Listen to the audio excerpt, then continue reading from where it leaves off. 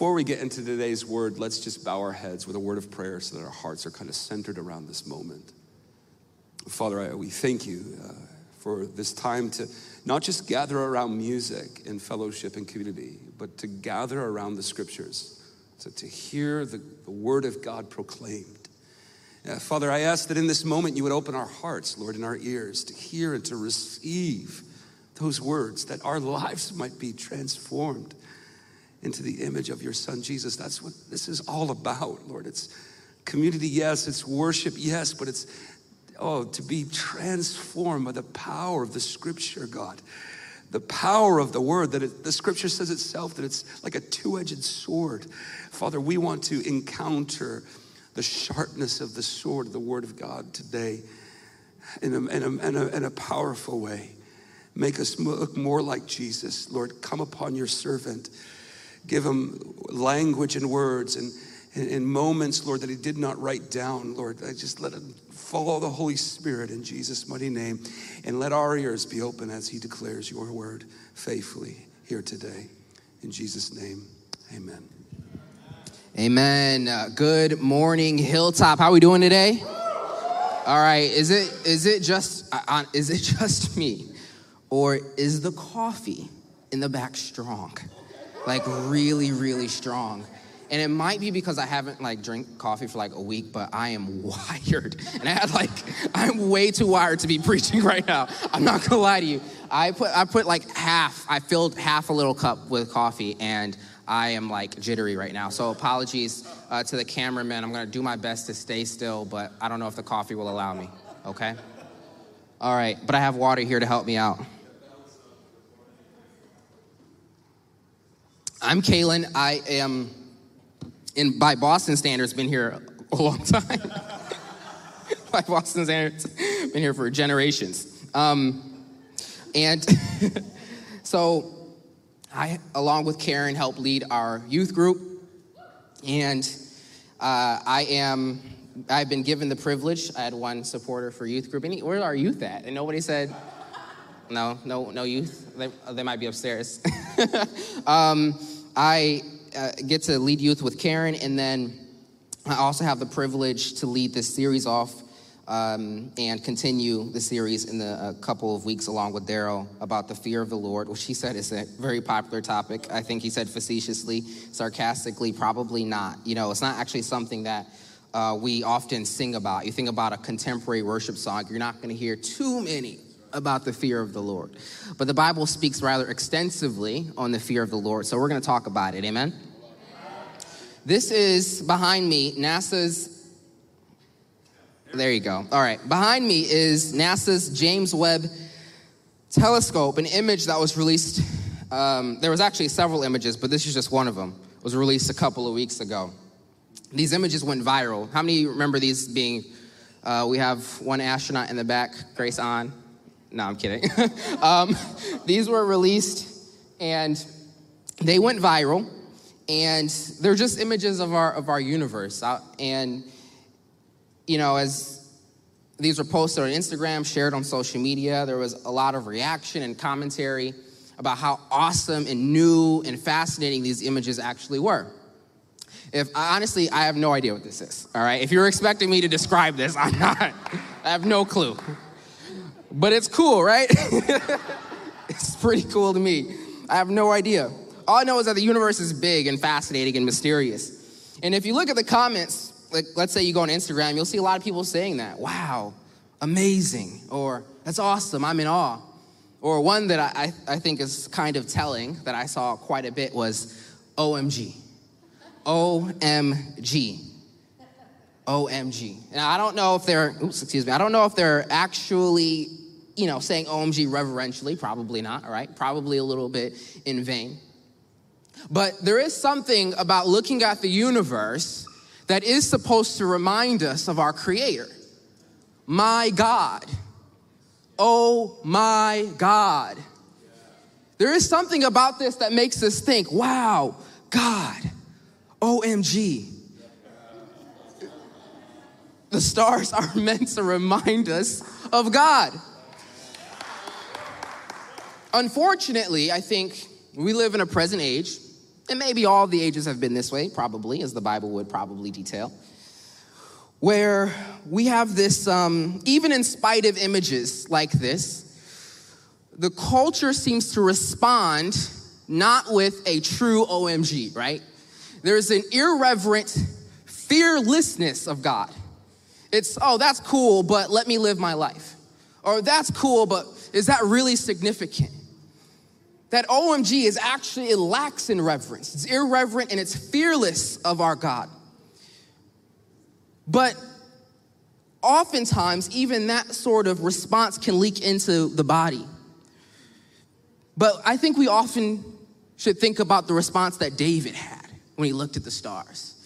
You know, and actually, if you could pull it up, Chris, I know I'm going to test you today. Psalm chapter 8, starting in verse 3. This is a psalm of David. And what did he say? When he didn't have James Webb telescope. He didn't have the vivid images we have today. He only saw it with his own eyes. This is what he says, 3 and 4. When I look at your heavens, the work of your fingers, the moon and the stars, which you have set in place, what is man that you are mindful of him? And the Son of Man that you care for him. In other words, OMG. OMG. But he's not saying it in vain now, is he? David has a reverence for the Lord. He looks at the stars and he says, there's a God. You're my God. You're powerful. You're strong. He says it in reverence. And I would argue today he says it in fear. David goes on to say in verse 5, I don't know if you pulled it down already, apologies. Yet you have made him, people, humans, just a little lower than the heavenly beings, and crowned him with glory and honor. What David acknowledges here is that God made us. He sees the heavens, he's like, you made us. But not only that, get this, he says, not only did God make us, but he gives us meaning. He gives us responsibility. He crowns us with glory and honor. All of this revelation just looking at the stars. He gleans all of this just looking at what's apparent before him. That there's a creator, he made us, and through him we have meaning. Come on, come on, come on. Who had that response when they saw that image of James Webb? When they saw those images circulate on social media? There is a God, he made me, and he's given me meaning. That is what our response ought to be, especially to combat a generation whose response is not that. The book of Ecclesiastes is an interesting one, and one I would not recommend if you're young in ministry like me to teach, because it's a difficult one to understand, to be completely honest. So I'm gonna do my best humbly before you and let you know, I may not, and just in a few moments, it's hard to grasp the complexity of all that Ecclesiastes has to offer, what it contributes to the text, to the biblical scholarship. But we're gonna approach it and glean what we can from it today. The book of Ecclesiastes takes an unorthodox approach to searching out our meaning as people. Unorthodox, right? You're almost wondering, how is this in the Bible? This is weird. Now, it's part of the wisdom literature with Job and Proverbs. It's written by Solomon, most scholars would agree, the son of David. And Solomon, if you know anything about Solomon, this brother was rich. Now, if you were to take, today's currency, I don't even know how to come up with these estimates, to be completely honest. But some people say he is somewhere between the third and fifth richest man of all time. I don't know. But if you were to take all of what the Bible says about him, take all the historical facts, all the biblical scholarship, all the historians, they say he would probably be worth something like $3 trillion today. Now, as far as we're concerned, is what we know. I don't know about, secret wealth. I don't know about the Illuminati. I don't know what they're doing. But all that's documented is that the richest person I can think of is Elon Musk. And I don't know how much he's worth. Maybe 300 billion? Nothing. It's nothing, 300 billion. Solomon was worth perhaps 3 trillion. The reason I say this is because it actually makes a lot of sense reading through Ecclesiastes, knowing his rule, his reign, and how wealthy he was, because whenever I read Ecclesiastes, sometimes I call it the rich people problem book. Ecclesiastes is a book of rich people problems that are kind of hard to relate to, I'm not gonna lie.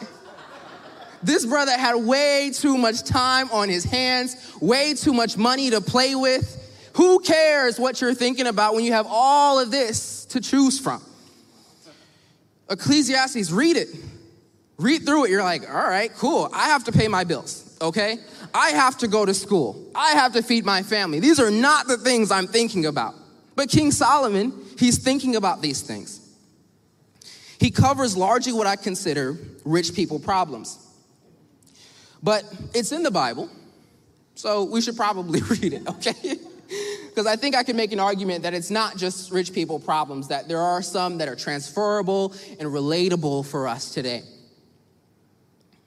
Proverbs is the book that comes before Ecclesiastes. Now, Amy Eifler gave a wonderful teaching and sermon a couple of weeks ago, going through and traversing through the Proverbs and teaching us about wisdom and folly and foolishness, and that the Bible calls people fools when they act foolishly, and that's just how it is.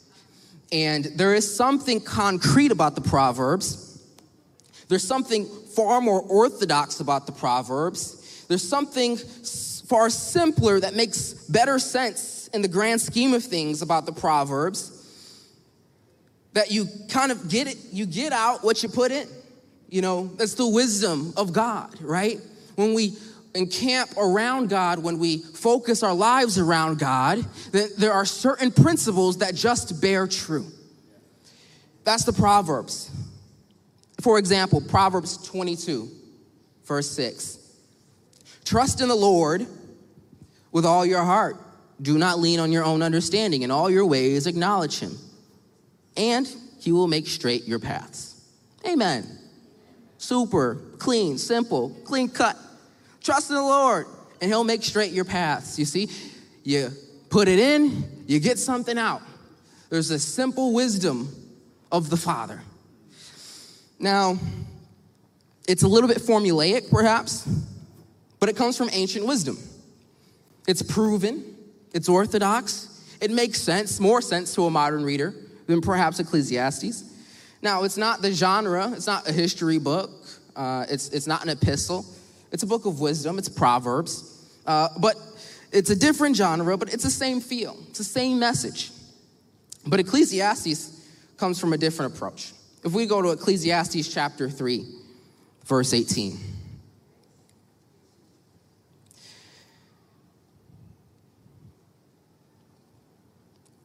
And I don't know if I have ESV. Sorry if it's a little bit different here. I'm not sure if I got the right translation on my notes, but I also thought, I'll get this, by the way. All right, I'm going to explain this in just a second. But this is what's in the Bible, or I'm just reading what the Bible says, okay?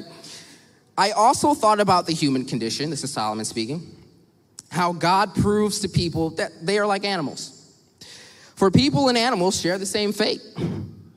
Both breathe, both must die. So people have no real advantage over the animals. How meaningless. Both go to the same place. They come from dust. They return to dust.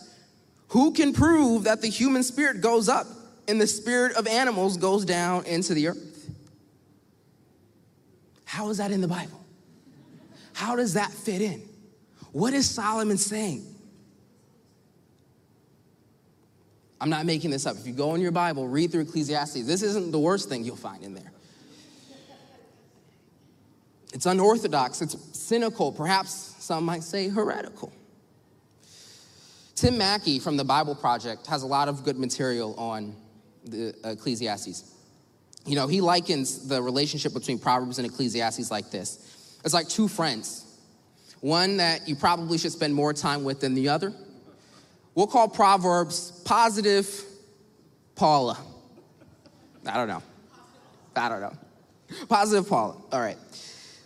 Let's say that you have a business venture and you're looking for wisdom and you're not sure where to make your investments. You go to Paula because she's always going to give you something encouraging. She's going to tell you, trust in the Lord.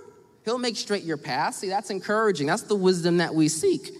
Then you got this other friend who you probably don't like getting too much advice from out of Ecclesiastes. We'll call her Negative Nancy, all right? Negative Nancy might say, oh, business venture, investments, interesting. We're all gonna die anyway. We're just like the animals, who cares? How is that wisdom? Yet the Bible considers it so. I would say this, that Proverbs and Ecclesiastes are attacking the same issue just from two different perspectives. Proverbs talks mainly about what happens in the wisdom of God. Ecclesiastes talks mainly about what happens, mainly the absurdity, I should say, that happens outside of God.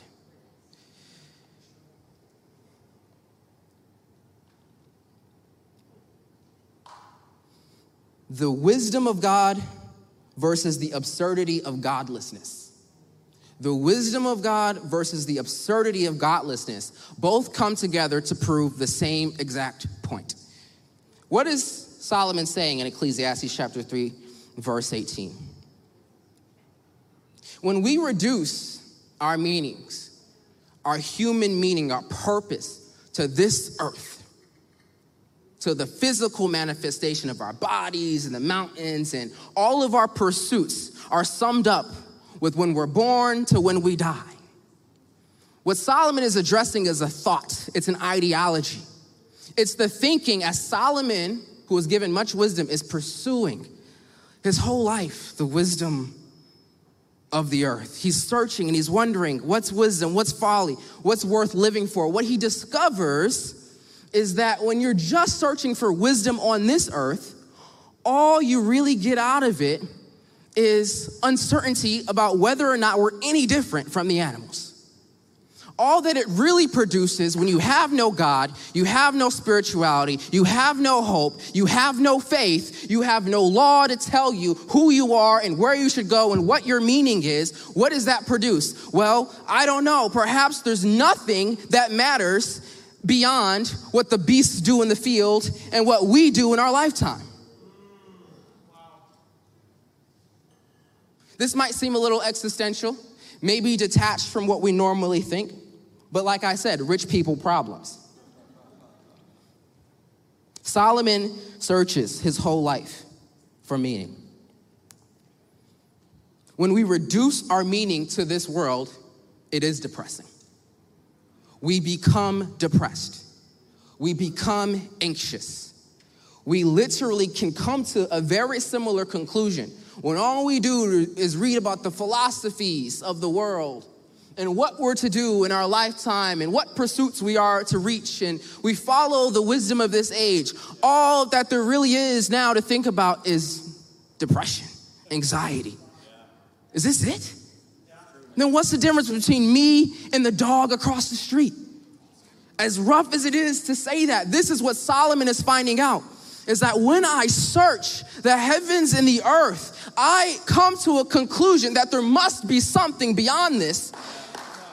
And if we don't understand that this is the worldview of godlessness, this is maybe not the conclusion that godless people are drawing, but this is ultimately what their assumptions lead them to. They must lead to this path. So, to be quick, Jeff Bezos recently there's been some news about Jeff Bezos in terms of all of his pursuits. Elon Musk, I don't know who it is. Jeff Bezos is looking for a way to extend life, perhaps eternally, right? Now, I think Jeff Bezos is having a Solomon problem, to be honest with you, right? Too much time, too much money, and he is realizing the meaninglessness of his life. What do I have other than this life but to extend it as long as I can? How depressing. Rich people problems. I know we may not be rich. I can't speak for everybody. I don't want to speak for y'all. All right, if you are, let's talk after the sermon. I'm looking for a job. We may not be existential philosophers. We may think we are, but we may not be, right? We may not have time to think about these things. We may not be rich to have these problems. But I will say that we can find some of the very same problems in our life that Solomon is facing in Ecclesiastes. We can be just as audacious as Solomon in our attempts to find meaning in other things other than God. Solomon searches his whole life looking for meaning everywhere else but God, and this is where he lands. Now, we may not have those same pursuits, searching wisdom and folly, but take his idol and replace it with yours. We are often just as audacious in thinking that we can find meaning in other things besides God. For example, why do you think, for some of us, many of us, our lives seem to fall apart and crumble? We're derailed and destroyed when things don't go our way. What about when a leader, a pastor, somebody we respect and honor, he falls away from the faith? He rejects God, somebody we followed our whole lives, and he no longer believes, and our faith crumbles. Our faith is destroyed. Why is that? Perhaps we've placed our hope in a man that's fickle. Perhaps we thought that this person could give our meaning. But those things are vapor. What Ecclesiastes talks about is the anecdote. I want to talk a little bit about the word meaningless.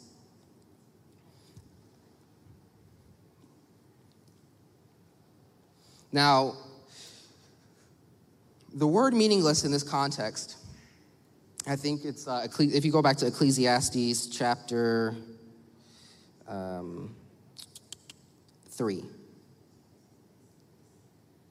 verse 18, it says, how meaningless. You know, the Hebrew word here is hevel. Hevel is like a vapor. So meaningless is like a translation of it. In some translations, you might see vanity or meaninglessness or vapor. Now, these are all correct in some sense, right? They all share somewhat of a nuanced view on meaninglessness. Now, vapor is like smoke. It's like the thing that it's hard to grasp. When you reach out for it, it actually doesn't really exist. It's almost an illusion. It's temporary, it's fleeting, it's fickle, it's futile. And this has been translated a couple different ways, but vanity being futile, meaninglessness, I think is a really good interpretation because it gets the overall message of what Solomon is trying to talk about, which is this, that oftentimes, not to say that everything we do in life is meaningless, but those things cannot offer us meaning. Those things cannot be the source of our meaning. They cannot produce meaning. They cannot give us what we need. They cannot give us what we're asking for. They cannot satiate that hunger inside of our souls. That's what he means by meaningless. They do not provide meaning. And this could be good things. This could be our family. When our families fall apart. When our kids, we follow the Proverbs, we raise up our kids in the way of the Lord, and they don't end up following the way of the Lord. You're like, the Proverbs, that's all a lie. But what Ecclesiastes is making room for is that we cannot worship the formula. We cannot worship the formula because not all things happen according to how we want them, because we're not God. And it's a book of Proverbs, not a book of promises. And we have to realize that although it is formulaic, if we worship the formula, what we realize is that we actually have no control, and God is sovereign. God is sovereign. So whether it's a leader that falls, it's children that don't come after the Lord, we fall apart. We fall apart. whether it's a job that we're seeking that we didn't get, we fall apart. God, where are you? You told me. What about those promises? Whether it's our parents who take us to church, and the only reason we're really following the Lord, young people, is because our parents are taking us to church. And we form our whole worldview and our whole religion around what our parents think. And as soon as we detach or they disappoint, we have nothing. It's because we felt like they could provide meaning, not God. Now, we have taken that James Webb photo of the universe, and we've looked at them. We love family. We love our job. We pursue things that are good. It's a lot like seeing the universe. We see the gifts of God. We see the things that are good that he created. We see that these things, we can taste and see that God is good through these things. And yet we stare and stare and stare. We get consumed by the gift. And it doesn't point us to the creator. It doesn't point us to the giver of the gift. And Ecclesiastes is trying to parse this out inside of our hearts as Solomon searches. But here's the anecdote. Ecclesiastes chapter 12, and this is the basis of our series over the next few weeks. And we're going to talk about the fear of God. We're going to talk about what it means, what it produces, what it requires, the situations where the fear of God is evident. Ecclesiastes chapter 12, verse 11, going through verse 14. The words of the wise are like goads, and like nails firmly fixed are the collected sayings. They are given by one shepherd. My son, beware of anything beyond these, of making many books where there is no end, and much study is a weariness of flesh. So this is the voice of Ecclesiastes saying, out of all that you just read, okay, don't go too much farther than this, right? First of all, Ecclesiastes it's already on the edge, all right? That's all he's saying. Like, don't take this too far, okay? Don't think about this too deeply. Don't chase after the philosophies that Solomon chased after. He's warning us not to be like Solomon. Don't take this too far. Don't chase after things when I've already told you what to do. You don't have to investigate. We all know those people who have to learn things their own way. If you don't know anybody that's that way, it's probably you. I know I feel that way sometimes too, right? Like we all fall short. We're all like, okay, yeah, the scriptures say this, but I'm gonna try it. I'm gonna try it, see how it feels. And what Ecclesiastes says, reducing this, translating it a little bit, of making many books, beware of anything beyond these, of making many books where there is no end, and much study is a weariness of flesh. So like Solomon searched the philosophies, don't search out meaning where there is none. Yeah. Don't waste your life searching out meaning where there is none. Searching out your job, searching out your youth, searching out pleasures. Don't go farther than this. Do not waste your life like Solomon, who was given the wisdom of God and decided to reject it by marrying many wives of pagan religions. And ultimately, some saying becoming apostate at a point in his life. And God took the kingdom from him because he was not satisfied with the wisdom that God gave him. Do not search out meaningless things. What is the antidote? What is the opposite of searching out the meaningless things? The end of the matter, and all has been heard, fear God and keep his commandments. For this is the whole duty of man. For God will bring every deed into judgment with every secret thing, whether good or evil. If I could tell you one thing today, if you're 16 or 30, especially to the youth, don't spend your youth searching out meaningless things. Fear God, for his commands are sufficient. They're good enough. They're good enough. They're good enough. His wisdom has searched it out. His wisdom has searched out the matters of your heart. He already knows what's best for you. Fear God. You do not have to spend the next 5 years of your life doubting the scriptures. I'm telling you, you will end up like Solomon, realizing that all is meaningless without God. Spare your youth. Spare your youth. Spare your youth. Spare your youth. Don't waste your years. Don't waste your years. Fear God and keep his commandments.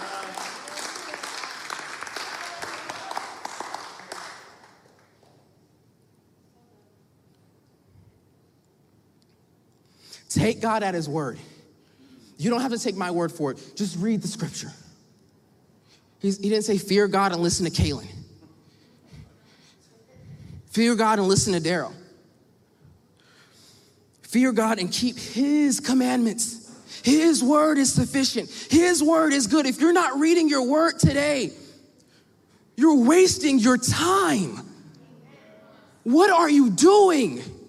If you are not waking up in the morning and just reading your word and saying, God, I don't know how to navigate this life. It doesn't make a lot of sense to me. You are wasting your time. I'm not pleading with you. The Bible is. God is pleading with you. Do not waste your life. Read the scriptures. Take him at his word.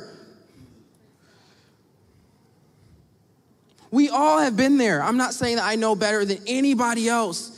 I know from experience, I'm like Solomon, just like many of us are, where I've wasted years. And I'm a young man, and I know I could have spent my 20s fearing God, chasing after him more wholeheartedly. I have good news for you. God can redeem the time. But don't wait. Don't be like Solomon and get all that God has offered and say, you know, I'm going to search that out though. Don't be like Adam and Eve who had literal presence, union with God, and say, I'm going to search out that tree. That tree is beautiful. Don't eat from the wrong tree because you don't trust God. What he's given you in the scriptures, what he's given you in the body of Christ is enough.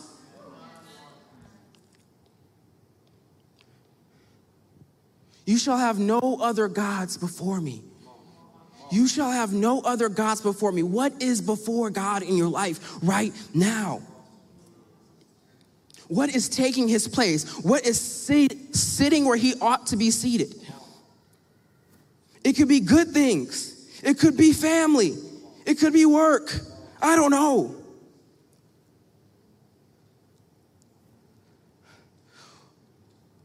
But trust God and don't eat from a fruit that will not fulfill. Don't rely on a sustenance that's futile and meaningless. I'm sorry that this is kind of like maybe a negative approach. Don't. But I'm coming out of the wisdom of Ecclesiastes. You have to hear me. It's in the Bible, and its language is here for a specific reason. I know we love positivity, and we skip over some of these things, but Ecclesiastes is in the Bible for a reason. You'll be miserable. You will be miserable. I'm going to tell you, if you spend the next five years of your life searching out other things than God, come back to me in 5 years, I will tell you, you'll be miserable. You will be miserable. That's Ecclesiastes. It's preventative, and it's the grace of God that it's in the scriptures. It's the grace of God.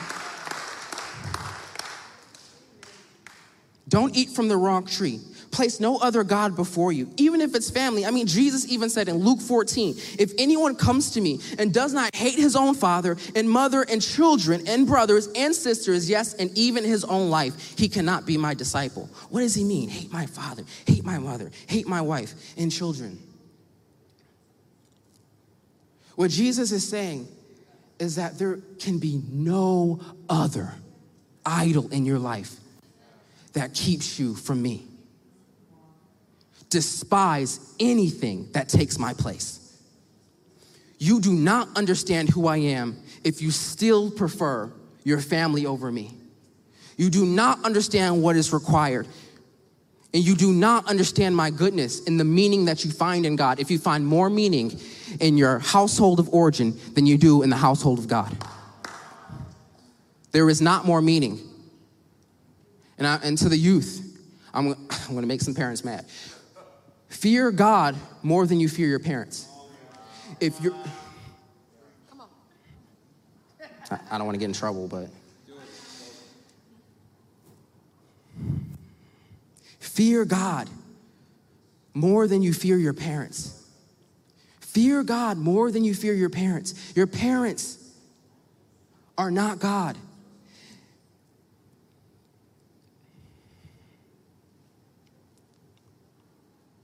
It's his grace to spare us from meaninglessness, from chasing after things that will not repay, that will not reward us.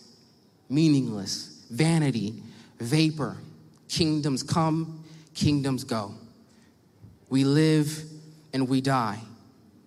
The earth passes away, but the word of God, it does not pass away. It does not pass away. Many of us can identify some vapor in our lives, some meaningless things in our lives. Now, those things may have meaning, but they can't provide the meaning, right? So the antidote is to look and search out the meaning. Who is the meaning?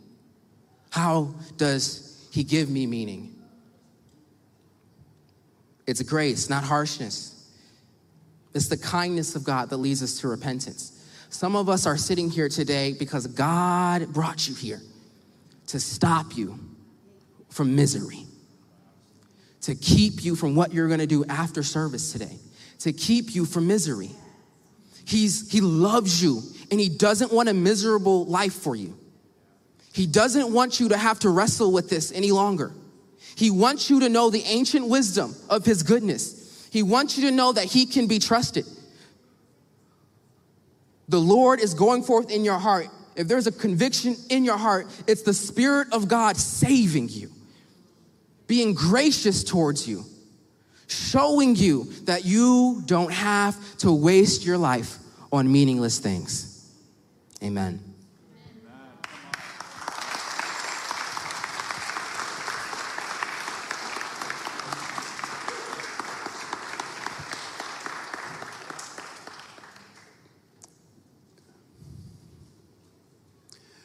There's a lot of different things that we could do in this moment. But I feel we're just to let the word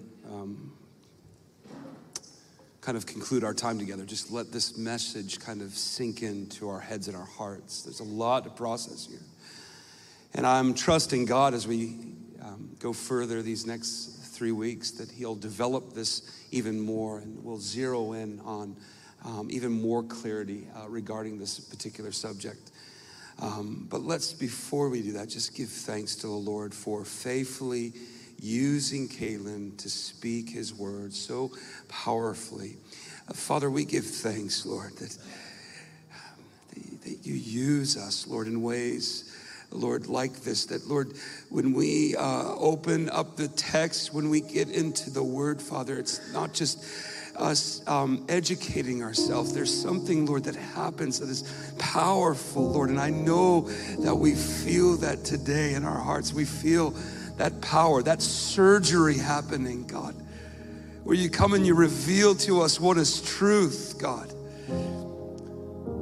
and you reveal lies and, Lord, things that, Lord, don't glorify your Son. Lord, we thank you for this, and we trust as we head out of this place into our work week, Father, you'll continue to do this, Lord, that maybe we'll go back and listen to this sermon again. Father, I don't know, but Lord, we just trust you in this moment to do your work, do the deep work in us. We've heard your word. Help us to process, help us to pray. Help us to let it take root inside of our lives, Lord, where it transforms us into the image of Jesus, your Son. Father, I give thanks for these people, Lord. God, I ask, Lord, for your blessings to rest upon them, God, in a very powerful and supernatural way, Lord, as when they leave this place to give themselves to their Monday, Tuesday, and their work week. Father, I pray, Lord, that your blessings would follow them, God, in such a powerful way. In Jesus' mighty name, God, we love you. We love you. We want to know and to learn how to fear you, God. We know it's not a popular subject. We know it's not a topic that is talked about in the church, but Lord, we see it in Scripture and we want to learn. God, we want to know what it is to fear you in a healthy, God-glorifying way. And so, Lord, these next couple of weeks, lead us, help us. In Jesus' name we pray. Amen. Amen. Can we just give one more hand to the Jesus?